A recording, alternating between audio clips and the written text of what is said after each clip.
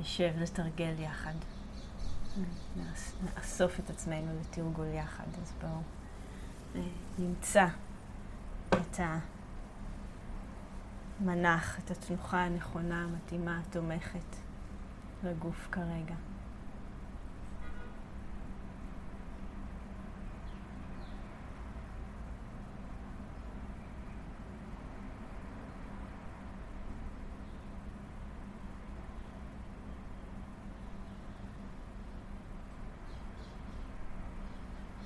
ונזמין את הנוכחות, את המודעות, את הקשב הפנימי אל תוך הגוף. תוך כדי ייצוב של התנוחה שלנו.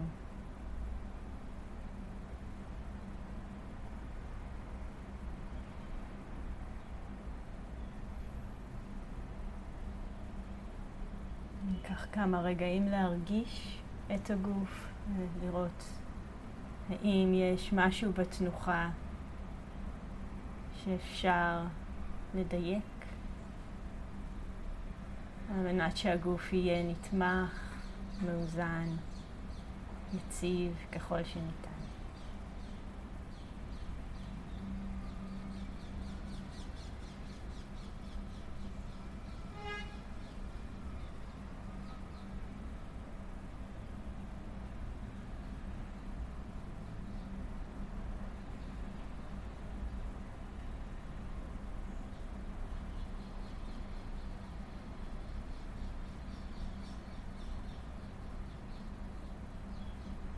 מתוך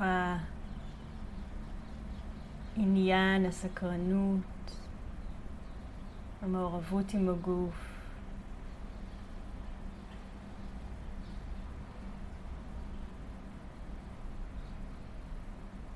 נתעניין באיזון בין זקיפות והרפיה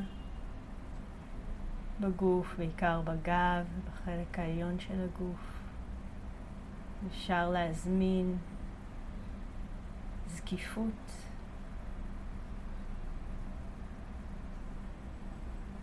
יחד עם הרפיה ונינוחות.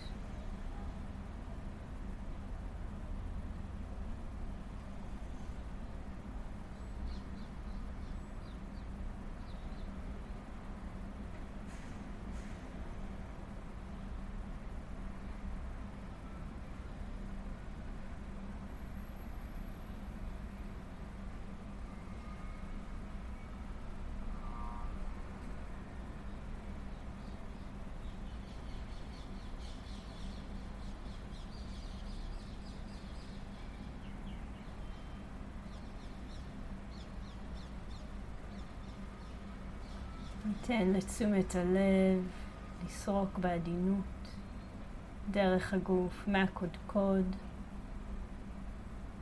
ומטה.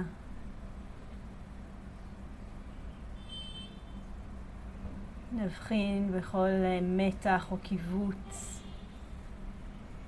שאיננו נחוץ כרגע. נזמין את אותו מתח, קיבוץ בעדינות. להרפות, לשחרר כמה שניתן. אז נתחיל מהקודקוד ונזרום מטה דרך הפנים.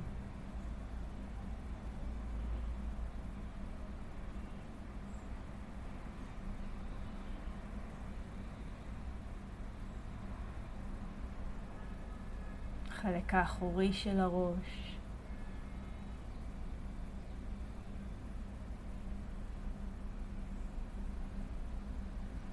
צוואר והגרון.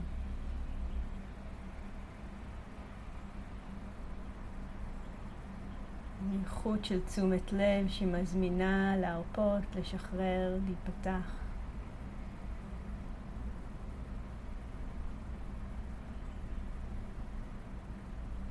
מזמין את הכתפיים להרפות.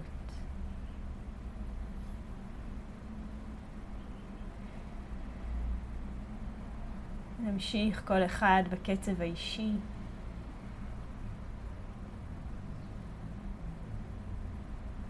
לתת לתשומת הלב ולמודעות לחלוף, לסרוק במורד הגוף.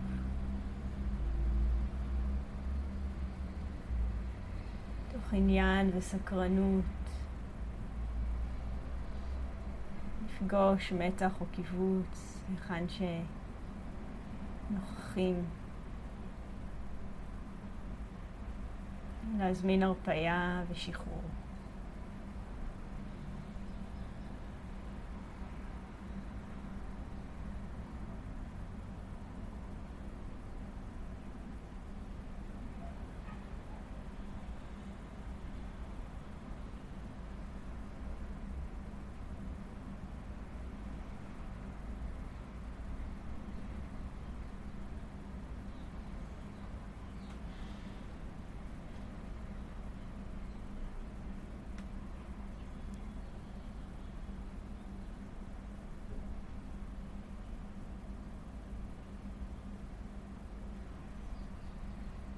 אז נשהה בתחושה הזאת של הגוף כולו.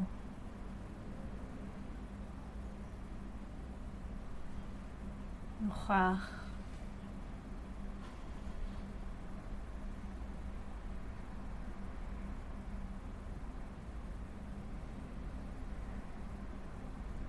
זמין עבורנו.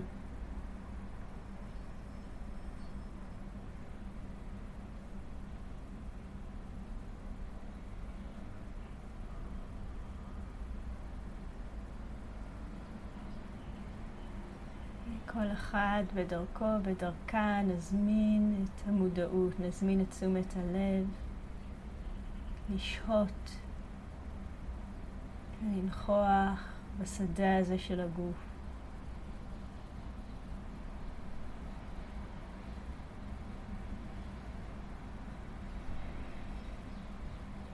האופן שמרגיש מיטיב ונכון כרגע יכול להיות שתומך בנו יותר להיות עם תחושה מסוימת, מוקדת יותר, כמו המגע של הגוף עם המושב ועם הקרקע. יכול להיות שכרגע מה שזמין ומיטיב זה התחושה של הגוף כולו שיושב כאן. מרחב גדול יותר, רחב יותר.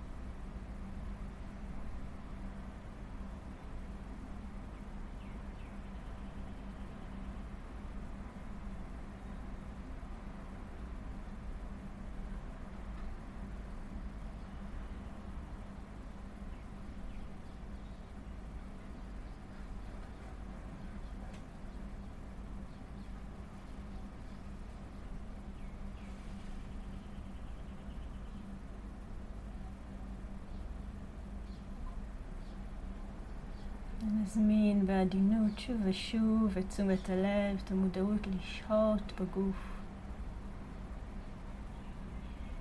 לשהות עם הגוף.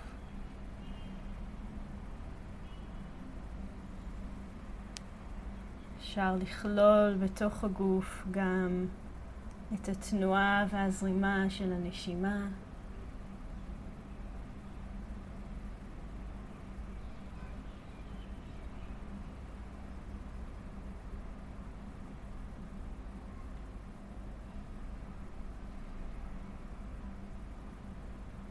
להרגיש מה נכון, מה מיטיב.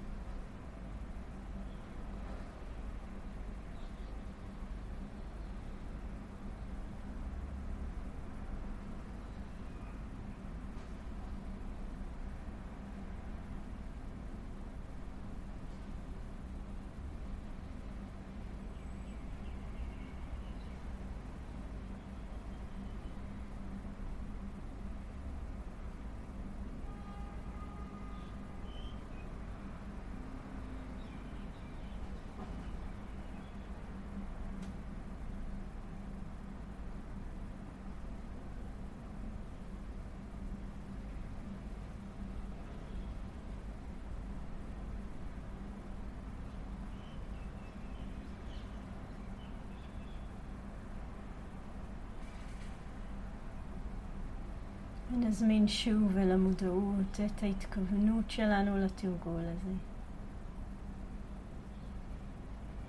ההתכוונות שלנו לזמן הזה כרגע.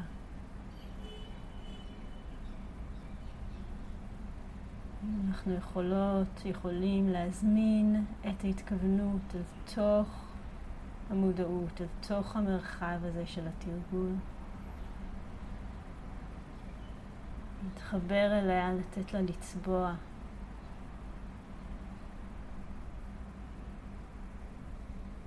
את הנוכחות שלנו כאן.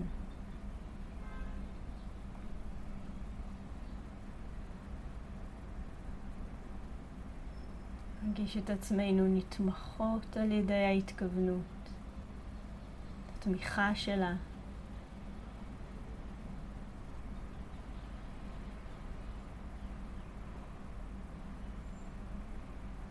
גם את האופן שבו היא מזמינה אותנו להיפתח, לצמוח, לגדול.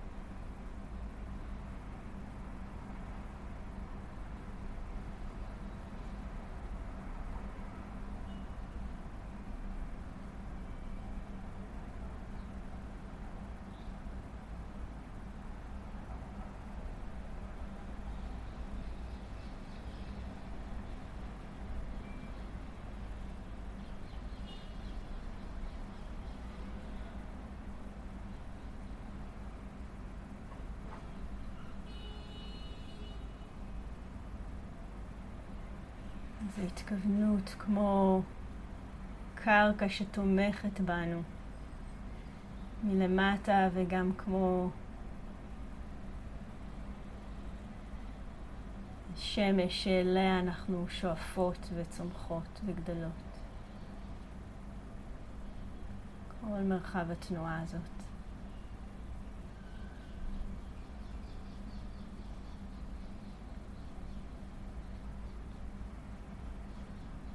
מתוך שהייה וקשר עם ההתכוונות והתמיכה שלה, נבחר את האובייקט לתרגול הזה, הזמן הזה. יכול להיות גוף, ואחד האופנים שדיברנו עליו, יכולה להיות נשימה, איזשהו שילוב.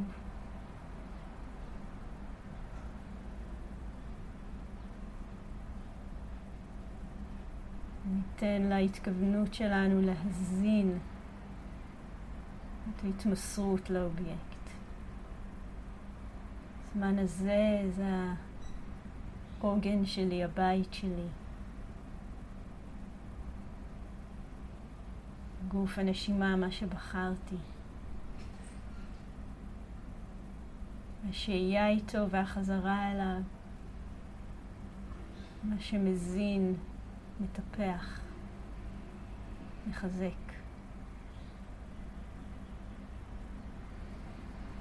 את מה שאני שואפת, שואף, מתכוון אליו בעומק הלב, בעומק המהות שלי.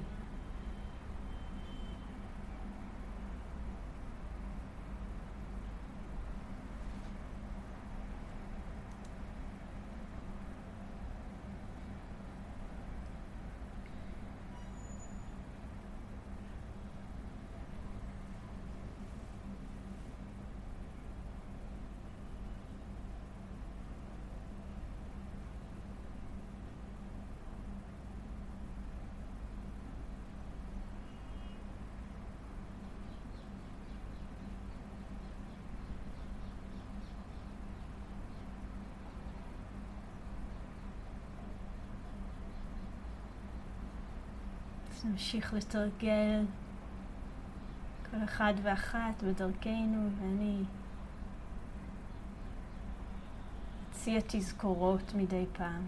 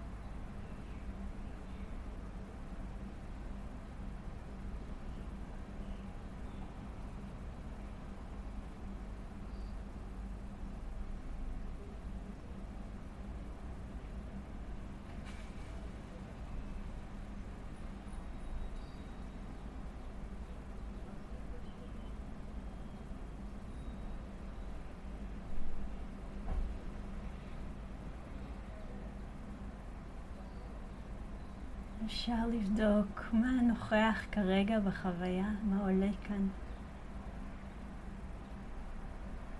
אם אני יכול לחזור להתכוונות שלי, לזכור אותה. ולראות את היופי שבה.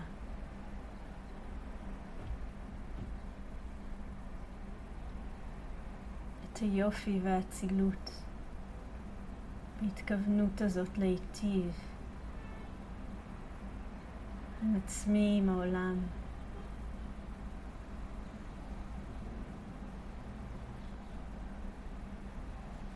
לתת להתכוונות שוב לחזק ולתמוך בחזרה על האובייקט של התרגול. במגע, בעניין, בסקרנות, בנשימה הזו, בגוף הזה.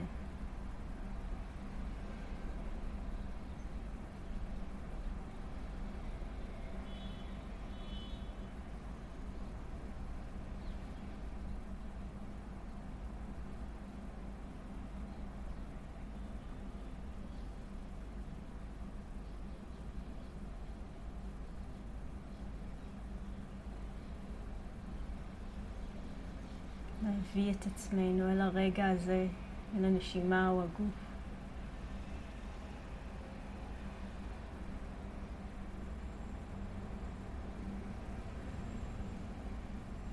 באמון שניתן לעשות את זה, ניתן לתרגל באופן הזה, ניתן להביא לטיפוח של מה שמיטיב בעצמנו ובעולם. אפשרי עבורנו, עבור כל אחת ואחד מאיתנו.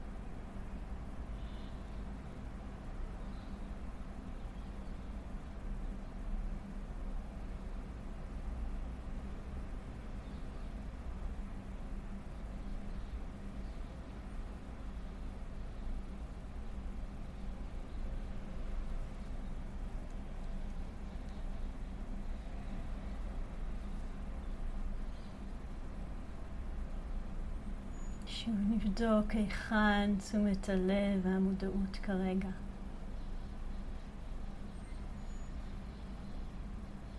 אני יכולה לזכור את היכולת שלי לעשות את זה, לעשות את התרגול הזה. להביא את עצמי אל המפגש הזה. עם תודעה מוסחת או יציבה. כשהתרגול נעים או מאתגר, אני יכולה לשוב, לחזור אל עצמי ואל הרגע הזה. להכיל את התנועה הזאת של ההשתנות, העליות והמורדות. למצוא מקלט בנשימה הזו, בגוף הזה, במפגש הזה עם הנשימה ועם הגוף. שוב ושוב.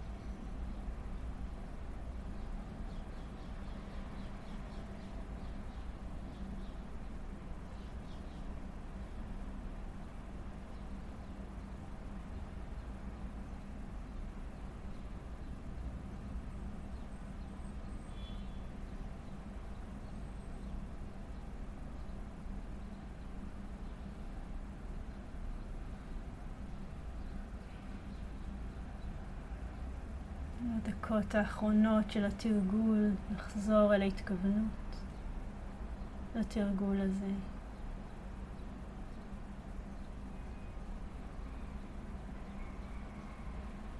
נזמין את הטוב הזה שאנחנו מתכוונות אליו, מתכוונים אליו.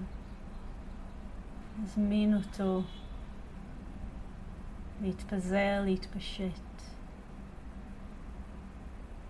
בעולם ולהיות בתמיכה.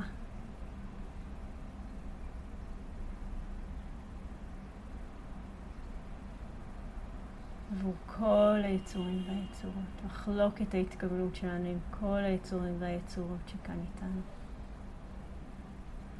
בעולם הזה.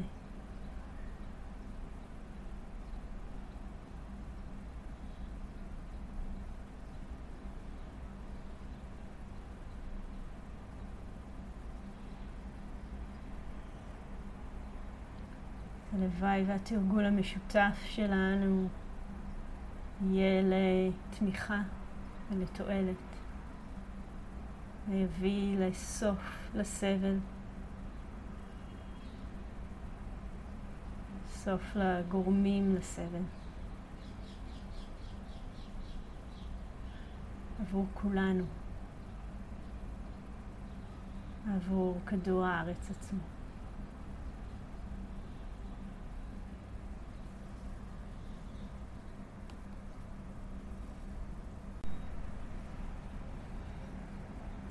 אז אני רוצה היום בשיחה להמשיך איזשהו חוט שאני חוקרת כבר כמה שבועות, בדרך כלל בקבוצה בשבת בבוקר, של האיכויות של מאמץ, של אנרגיה, של חיוניות בתרגול שלנו, וספציפית על מה תומך באיכויות האלה היום. אז ככה ספציפית אני אמשיך להשתמש בטקסט שהשתמשתי בו, אבל אני אקריא אותו, אני אקריא את החלקים הרלוונטיים, אז אם לא הייתם בפגישה בשבת האחרונה זה לא בעיה בכלל. בטקסט שמתייחס לתמיכות לויריה, שזו המילה בפאלי שמתורגמת כאנרגיה, חיוניות, אומץ, התמדה, נחישות, מאמץ, התלהבות, להט, עוצמה ומרץ. יש לה הרבה מאוד תרגומים, אבל היא באמת האיכות הזאת שמאפשרת לנו להמשיך ולתרגל, או בעצם להמשיך ולעשות כל דבר שאנחנו רוצות לטפח בחיים שלנו. להמשיך ולהופיע, to show up בכל רגע של מודעות. אז אני אחזור על כמה חלקים שהקראתי בשבת, ככה כדי להכניס אותנו למוד של האיכות הזאת. והטקסט שאני משתמשת בו זה טקסט של שנטידבה מהמאה התשיעית, אחרי הספירה, שקוראים לו The Path of the Bodhisattva, דרכו של הבודיסטווה. אז שנטידבה שואל, What is Virya? מה זו האיכות הזאת? ואני אקריא באנגלית ואחר כך בעברית. It is finding joy in what is wholesome. Its opposing factors are explained as laziness, attraction to what is unwholesome, and despising oneself out of despondency. אז בעברית, מהי ויריה? למצוא שמחה במה שמיטיב, לזכור שהגורמים המנוגדים לוויריה מתוארים כעצלות, משיכה למה שלא מיטיב, ובוז עצמי מתוך ייאוש. אז זה ככה, זה מאוד מעניין, אני לא אכנס לזה עכשיו, למרות שאני מתפתה להיכנס לזה שוב, כי כבר דיברנו על זה, אבל רציתי להביא את זה. כדי לתת לנו שוב את התחושה של האיכות הזאת, ובעיקר החלק הזה של מה זו ויריה, למצוא שמחה במה שמיטיב. כן? למצוא שמחה במה שמיטיב. ואם ככה תהרהרו קצת על התרגול שעשינו עכשיו, אנחנו עשינו את זה בכמה דרכים, שאני ככה אחזור ואפרוס עכשיו בשיחה. אז מה הפתרון המרפא לגורמים שמנוגדים לוויריה? שנטידבה מעודד אותנו לא להישאב אל הייאוש, כן? לא להישאב אל התחושות האלה שאומרות אני לא יכולה, אני לא יכול, זה לא בשבילי, אני לא מספיק טוב או טובה, כן? לא להישאב לשם, אלא במקום התנועה הזאת של השאיבה כלפי מטה, לאסוף, כן? זו השפה שלו. בלי להישאב אל הייאוש, אסוף את התמיכות לוויריה. אני אסוף את התמיכות האלה, ובכנות אקח את המושכות לחוויה שלי. נזכור שככה אנחנו יכולות לקחת את המקום הזה שמוביל או מכוון את החוויה. אנחנו לא רק פסיביות במקום הזה. והוא מאוד מאוד מדגיש את הראייה של השוויון בין עצמי לאחרות. כן? מה שמוציא אותנו מיותר מדי הזדהות עם אני ועצמי ושלי. נזכור שאנחנו מתרגלות, כמו שעשינו עכשיו בסוף התרגול, לא רק בשביל עצמנו, על מנת להיטיב עם מעגלים רחבים יותר ויותר. אז מהן התמיכות? זה החלק הבא שהוא מדבר עליו. התמיכות לוויריה, תוך תרגול למען כל היצורות, הוא כל הזמן זורק את זה, כן? זה החלק שלו, זה קוראים לטקסט דרכו של הבודיסטווה, וזה מה שבודיסטווה עושה. כן, דרכו, דרכה, זה מה שבודיסטוות עושות. אז התמיכות לוויריה, תוך תרגול למען כל היצורות, הן באנגלית aspiration, steadfastness, joy and rest. בעברית, aspiration זה שאיפה, כן, קשור מאוד להתכוונות. איזושהי תמידות או איתנות, כן, בהמשכיות של התרגול, שמחה ומנוחה. אלה 4 תמיכות. וככה, כל התמיכות האלה, מה שבעיניי מאוד מאוד חשוב ומעניין בהן, זה שהן הם הענות ומעורבות לחוויה. הם לא משהו שאומר, החוויה הזאת נדחה אותה, לא רוצה אותה, וננסה לייצר משהו לגמרי אחר, אלא בתוך החוויה כמו שהיא, מה אני יכולה להכניס, מה אני יכולה להביא, איך אני יכולה לפגוש את החוויה הזאת באופן שישנה דברים וייטיב. אז זה לא הימנעות, זה לא הדפוסים של ההימנעות מהחוויה שהם כל כך נפוצים אצלנו, אלא איזשהו מפגש עם החוויה כמו שהיא, תוך שינוי.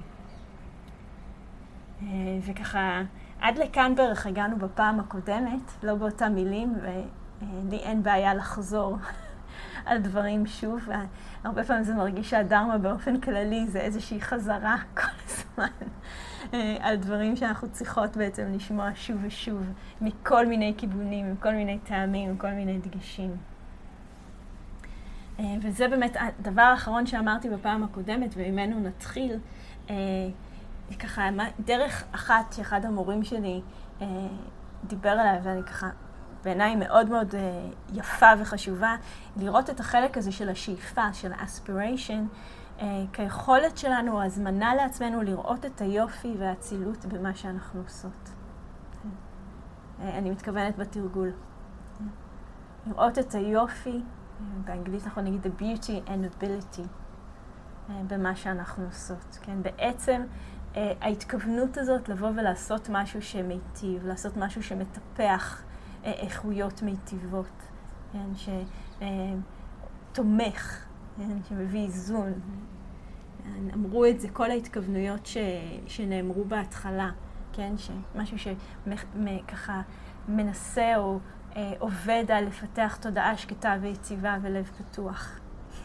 אני אומרת את זה עכשיו, אתם רואות כמה זה יפה ואצילי, לקבל את המצב, קבלה שיכולה לקבל את המצב למרות שקשה.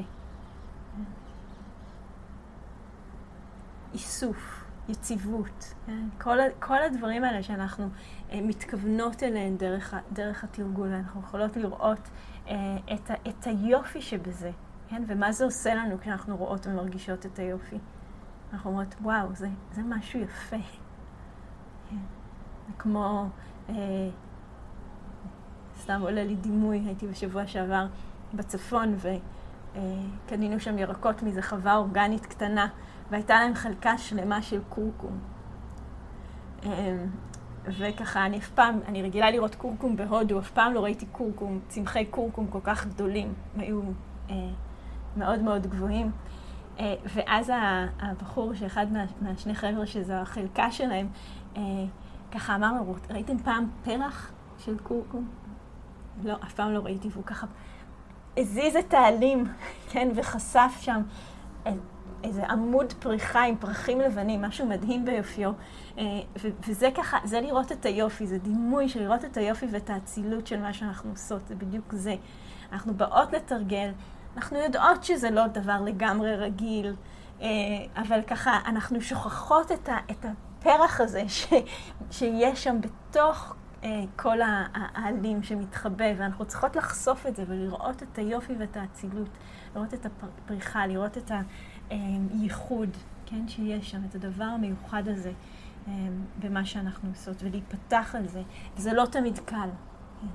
הרבה פעמים זה קרה גם בשבת, עם מישהי שיתפה מאוד יפה, שדווקא המילים האלה של יופי והצילות סוגרות אותה, כן? לפעמים הדבר הזה, ולהתייחס למשהו שאני עושה, כן? ככה. זה מרגיש יכול מאוד להפחיד, או לסגור, או לצמצם אותנו. אז ככה מאוד בעדינות במקום הזה, ולבדוק איזה מילים, איזה תנועה, אולי זה דימוי, כמו שאני אמרתי, כן? של משהו שפורח ומלבלב. בתוך החיים. לשים לב לזה. כן, עוד דימוי שעולה לי עכשיו, זה קשור לזמנים שדברים הם קשים. ביוני גם הייתי בצפון, זה עוד דימוי מהגליל. אבל אני המון שנים לא הייתי באזור הזה, לא הייתי בישראל, בקיץ. אז משהו שפגש אותי זה הפריחה של הקוצים. וביולי, כי יש המון סוגים של קוצים שפורחים, ויש שם פרחים פשוט מדהימים ביופיים, עם צבעים ורקות וצורה. אז לראות את הדבר הזה כיופי, כן? גם בזמנים קשים, גם באתגרים, בתרגול, בחיים, יש שם משהו גם יפה באופן שבו אנחנו מוכנות לפנות אל החוויה ולפגוש אותה. כן? רק בזה. גם אם אנחנו לא מצליחות לעשות הרבה יותר מזה, באופן שאנחנו יכולות לפגוש, לענות ולצמוח.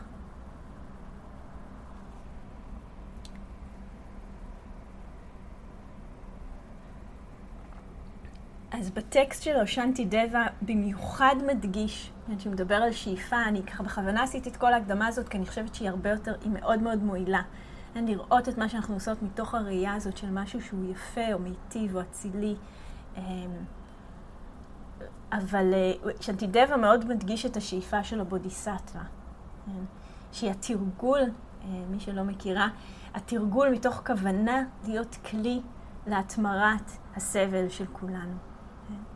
שהתרגול שלי, המפגש שלי עם החוויה שלי, או החוויה כמו שהיא עולה, יש לי כל הזמן ברקע את ההתכוונות הזאת של, אוקיי, אני עושה את זה, וזה יכול לתפוס כל מיני דרכים, אני עושה את זה על מנת להתמיר את הסבל של כל היצורים והיצורות. לא רק את הסבל שלי, אלא את הסבל של כולנו. אז הוא ככה מאוד מאוד מדגיש את זה כשאיפה, והדגש החשוב כאן בעיניי הוא באמת ההתפתחות הזאת להינגע, כן?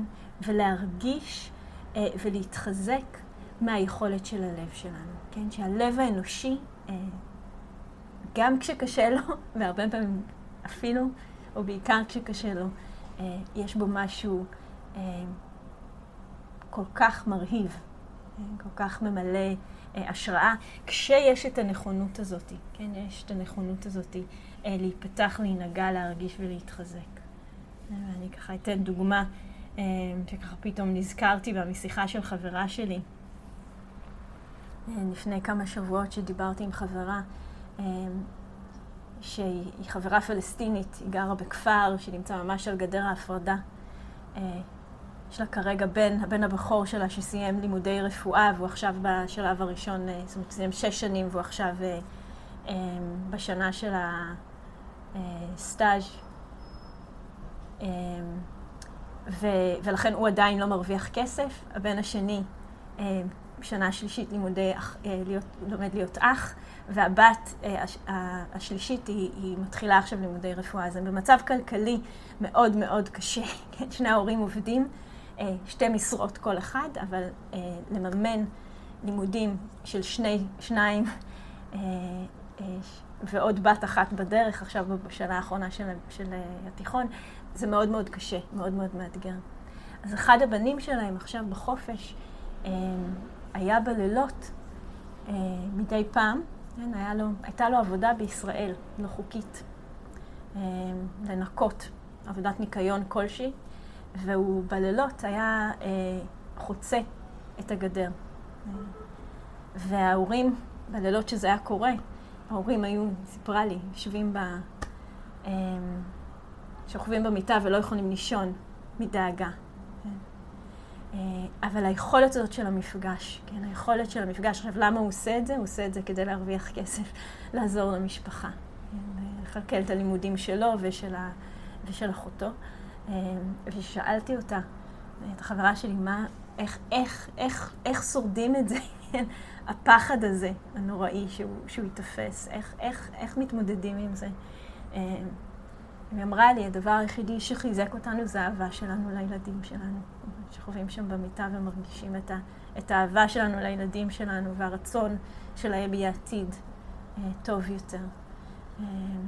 וזה מה שמחזק אותנו, זה מה וככה, אני מדברת, אני נותנת את הדוגמה הזאת, אני מקווה שכולכן מבינות שהיא לא במובן פוליטי, אם כן, אני חושבת שחשוב להכיר קצת את המציאות של השכנים שלנו. אבל מתוך, ככה, זו דוגמה שעלתה לי עכשיו, היופי של הלב האנושי, ולמה הוא מסוגל להכיל. כן, מה הוא מסוגל להכיל, מה הוא מסוגל להתמודד, איך הוא יכול לפרוח בכל מיני סיטואציות, גם מאוד מאוד קשות. אז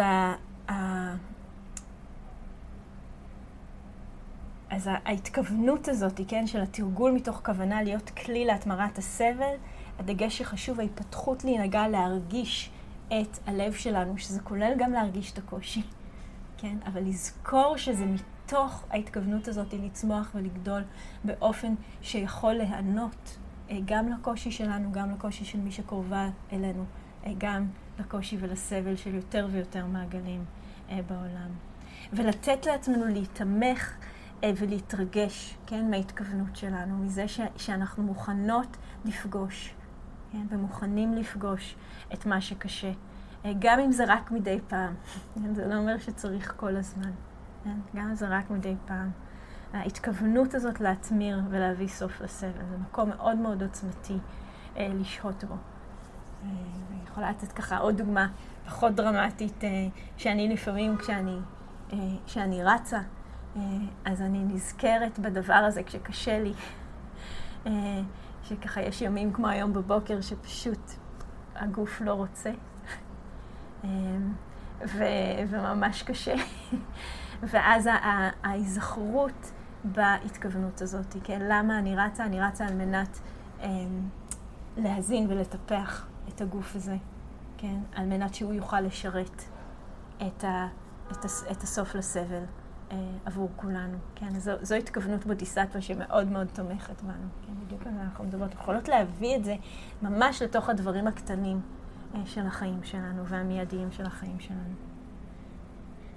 ומה כל זה עושה? זה מניע את מרכז הכובד, כן? מההזדהות הצרה עם עצמי ועם מה שקורה בחיים שלי, לתוך משהו רחב יותר. והכוח של זה דווקא בזה שזה לא, הכוח הוא דווקא בזה שזה לא מבטל את החוויה האישית, אלא אומר, אוקיי, בואי אני אשתמש בזה, אני אשתמש עכשיו בקושי הזה לרוץ, לנשום, לזוז. אני משתמשת בזה על מנת להתחבר למשהו עמוק ורחב יותר. אז זה בדיוק השימוש במה שנוכח כרגע בחוויה, בדברים הקשים, בדברים המאתגרים, על מנת ככה להתחבר לכלל, להתחבר למשהו יותר רחב, פותח את הפרספקטיבה שלנו, ופותח ומרחיב את הלב שלנו. וכל זה מאוד מאוד מחזק את היכולת שלנו להמשיך. שוב, אני אתן את הדוגמה של הריצה. זה מחזק את היכולת להמשיך ולהניע את הרגליים אחת לפני השנייה. מתוך הידיעה שאוקיי, אני עושה את זה על מנת להיטיב עם הגוף הזה, על מנת שזה, גם זה הרבה, ועל מנת שהוא יוכל לשרת יותר טוב את הדרמה, את כולנו. זו המוטיבציה. עכשיו, בתוך זה, ככה, אנחנו נראה כל מיני דברים, וזה ככה, אני רוצה לפרוס אותם. יכולות לעלות לנו הרבה שאלות או רעיונות שיהיו לנו על מה זה ויריה, כן? איך ויריה נראית, איך האנרגיה הזאת, החיוניות נראית, איך המאמץ נראה, כן? ואנחנו פתאום נראה שיש לנו רעיונות לגבי זה, שזה צריך להיראות ככה, כן? שוב, אם אני אקח את הדוגמה של הריצה, זה צריך להיראות שכל יום אני מצליחה לרוץ קצת יותר מהר. ככה זה נראה, כן? או שאני יושבת לתרגול וזה לא קשה, זה לא מאתגר, כן? אני מחזיר את זה לתרגול, שכאילו יש לי איזו ציפייה שכל יום התרגול יהיה קצת יותר נעים או קצת יותר קל, או פחות מאתגר. וככה נורא חשוב לראות שיש לנו את הרעיונות האלה והם לא בהכרח האמת.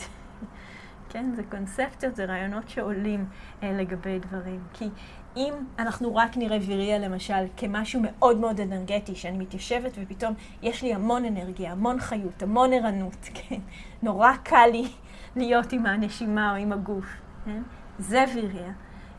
אז בכל זמן שזה לא יהיה, אני ארגיש כמו כישלון. כן? וזה לא מה שמעניין אותנו. כן? מה שמעניין אותנו זה איך אני פוגשת, איך אני נענית למה שקורה כרגע בחוויה. אז למשל, יש הרבה מאוד תלמידות ותלמידים שהגוף שלהם מוגבל מבחינת מידת האנרגיה שיש בו, כן, הערנות שיש בו, בגלל מחלות. הרבה מאוד תלמידות ותלמידים כאלה. וככה לזכור, והרבה פעמים כשאני מדברת על דברים כאלה, זה בדיוק מה שקורה, יש תחושה של, אבל אז אני אף פעם לא אוכל, כי בגוף שלי אין הרבה אנרגיה, יש מעט מאוד אנרגיה. אז אני יכולה לזכור שבדיוק במקומות האלה, שהתודעה מאוד מוסחת, או שיש מחלה והאנרגיה בגוף מאוד ירודה, שם יש אפשרות לענות לגוף, כן? לענות ללב, לענות לתודעה, דרך החיבור הזה לשאיפה שלנו. לזכור, אוקיי, מה השאיפה שלי? היא להתמיר סבל. איך אני מתמירה סבל? על ידי זה שאני נהנית למה שנמצא כאן באופן המיטיב ביותר. כן? לא על ידי זה שאני חושבת שמה שיש כאן עכשיו אני לא מספיק טובה וצריך להיות משהו אחר, אלא על ידי איזשהו מענה לרגע הזה, לחוויה הזאת. מה אני יכולה ללמוד כאן על החוויה האנושית? זו אחת השאלות האהובות עליי בתרגול. ובחיים, מה אני יכולה ללמוד כאן כשאין כוח, כשאין אנרגיה, שהתודעה מאוד מוסחת ומעצבנת? מה אני יכולה ללמוד כאן על התודעה האנושית? מה אני יכולה ללמוד כאן על ההרגלים האנושיים? מה אני יכולה ללמוד כאן על מה תומך בטוב ונחת? והאם אני יכולה לראות את היכולת שיש לי, יש לכולנו להקשיב לחוויה ולענות אליה, בכבוד. למשל, אם האנרגיה בגוף מאוד ירודה, אם אני יכולה לשמוט את המאבק, כן?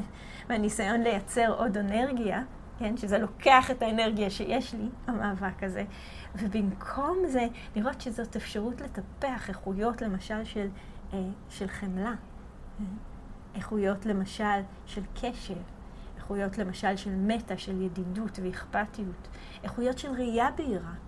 אוקיי, אם אני שומטת את המאבק לנסות ולייצר משהו אחר בגוף, ואני פוגשת את החוויה בגוף מתוך עניין, מתוך סקרנות, מתוך רכות, מתוך חמלה, מה קורה?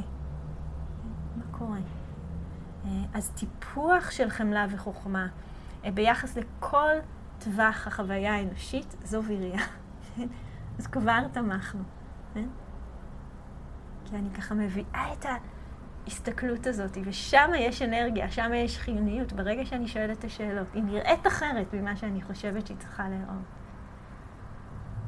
אז ככה לעבוד בעדינות עם מה שכאן, במקום להיאחז באיזשהו רעיון שהחוויה צריכה להיראות אחרת.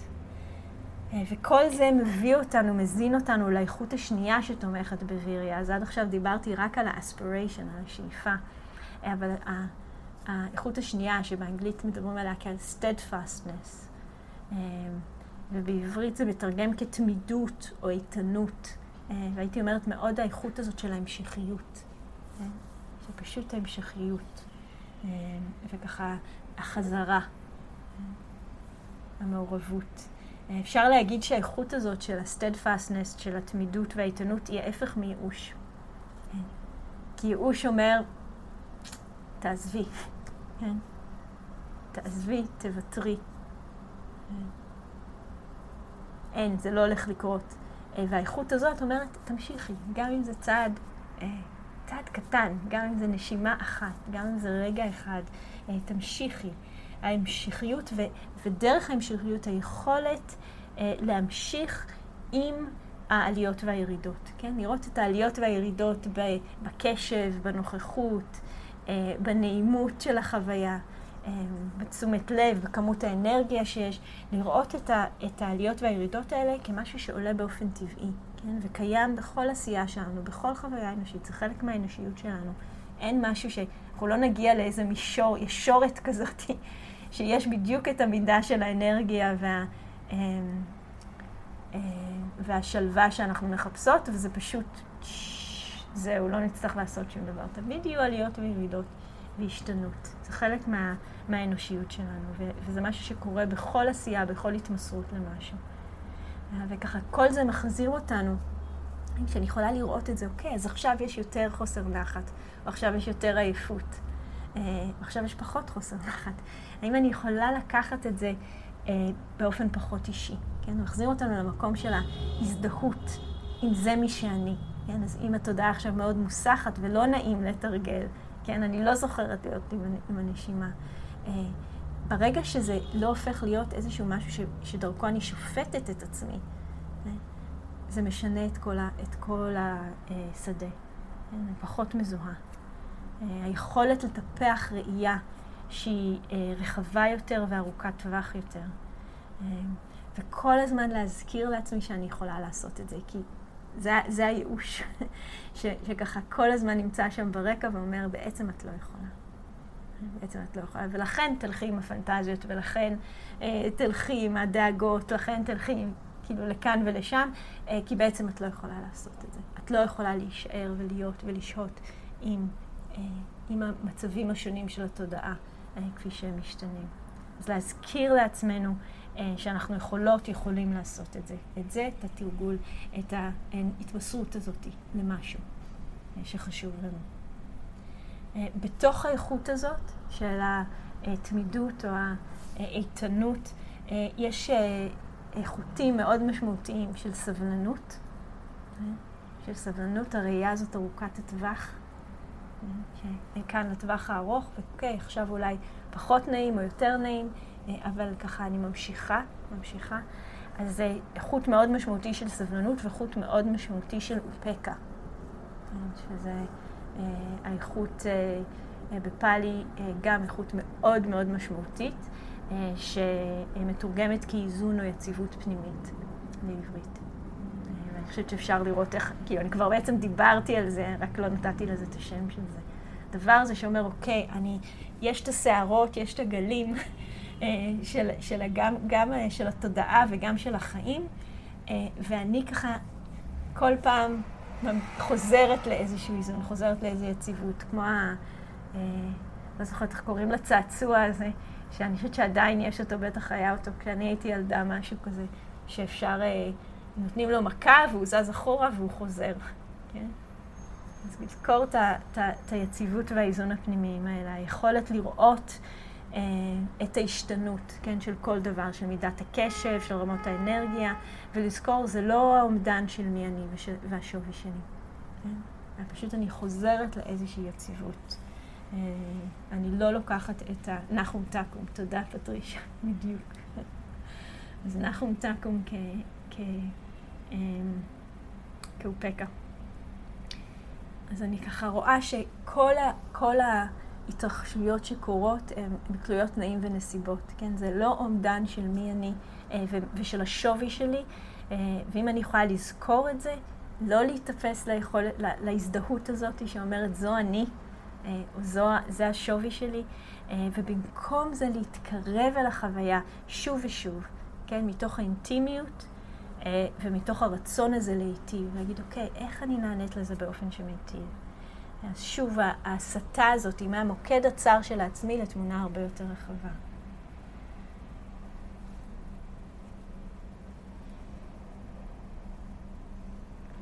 ואז בעצם לא משנה כמה גבוהים גלים של ספק, כן?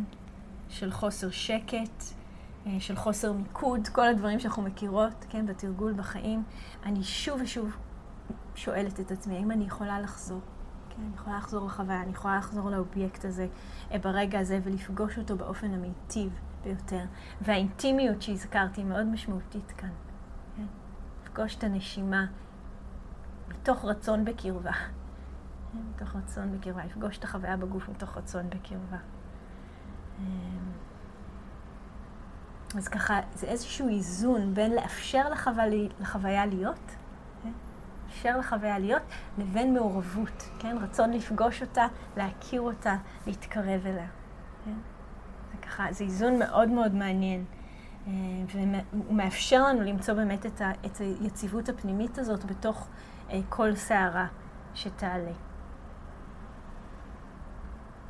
וככה, לסיום, רק להזכיר כמה דברים שעוזרים עם היציבות הזאת, וכמו שאמרתי, מאוד חשוב, התמידות, יציבות, איתנות הזאת, ההפך מהייאוש. כן, יש לה את האנרגיה ההפוכה מהייאוש. אז משהו אחד שמאוד עוזר זה לזכור פעמים אחרות שהרגשתי ככה ושזה השתנה. כן. מאוד מאוד עוזר להזכיר לעצמנו, להשתמש בזיכרון שלנו, להגיד, אוקיי, כבר הרגשתי ככה, וזה השתנה. זה לא נשאר. לזכור פעמים שבהן הייתה חוויה מאוד אחרת, כן? כדי לזכור לעצמי שגם לזה יש לי גישה. כן? הפעמים שהלב היה פתוח, למשל, אם הוא סגור כרגע. כן? אז אני זוכרת דברים שבהם היו מאוד שונים. ואז להגיד, אוקיי, והדבר השלישי זה להגיד, אוקיי, רק הרגע הזה. אם אני יכולה עכשיו לפגוש רק את הרגע הזה, מתוך עניין, מתוך סקרנות, מתוך רצון להתקרב. רק את הרגע הזה, ולראות מה קורה.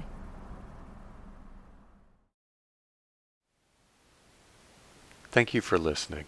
To learn how you can support the teachers and Dharma Seed, please visit dharmaseed.org/donate.